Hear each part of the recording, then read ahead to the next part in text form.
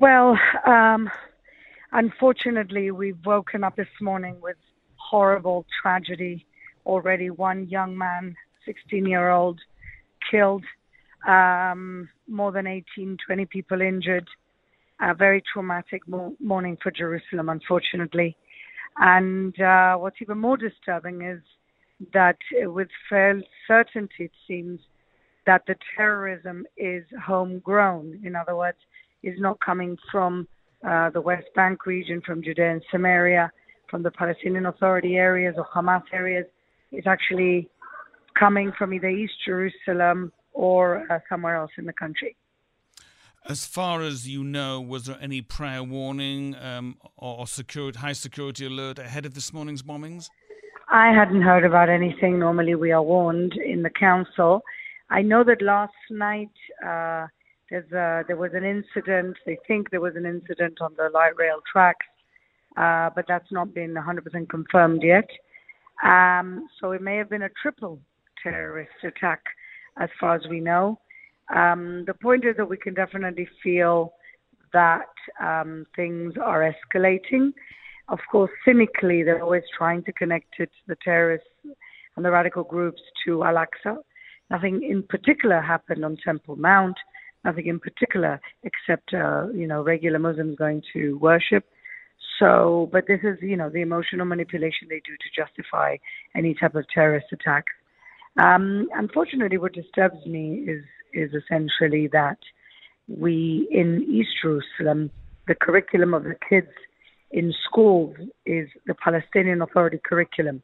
It's the same curriculum that Hamas feels is good enough for them to teach their children in Gaza. And so this is the same curriculum that is being taught in East Jerusalem. And the other thing that encourages these types of attacks is, of course, the fact that the Palestinian Authority have a policy of pay to slay. Anybody who kills a Jew gets a pension for life. The whole world is continuing to fund the Palestinian Authority, knowing that this is their policy. I don't know anywhere else on earth where foreign funding goes directly or indirectly to the killing of a particular group of people. It would be unacceptable anywhere else in any other circumstance for any other minority. We've already seen stepped-up security presence this morning in Jerusalem, with checks being made at bus stations and hitchhiking stops. What would your message be to residents of Jerusalem after today's twin bombings? Look, ultimately, we all have to be on alert. But in Israel and in Jerusalem, in particular, life goes on. We live, we work, we celebrate, and that's how we live our lives in Israel, and that's how we live our lives in Jerusalem. Having said all that, people always have to be alert. We can't have too many of us are walking around in a daze on our phones. A lot of our kids distracted driving, distracted walking. This is not the time to be distracted. People have to be alert. And that is the best way of prevention.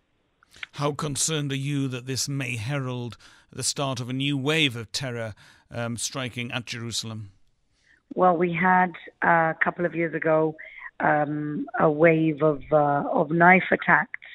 Thank God we got through that. Tourism has returned to Jerusalem, so I hope it's not a new wave. And I hope also that with the new government, there'll be an extra focus on internal security as well as national security.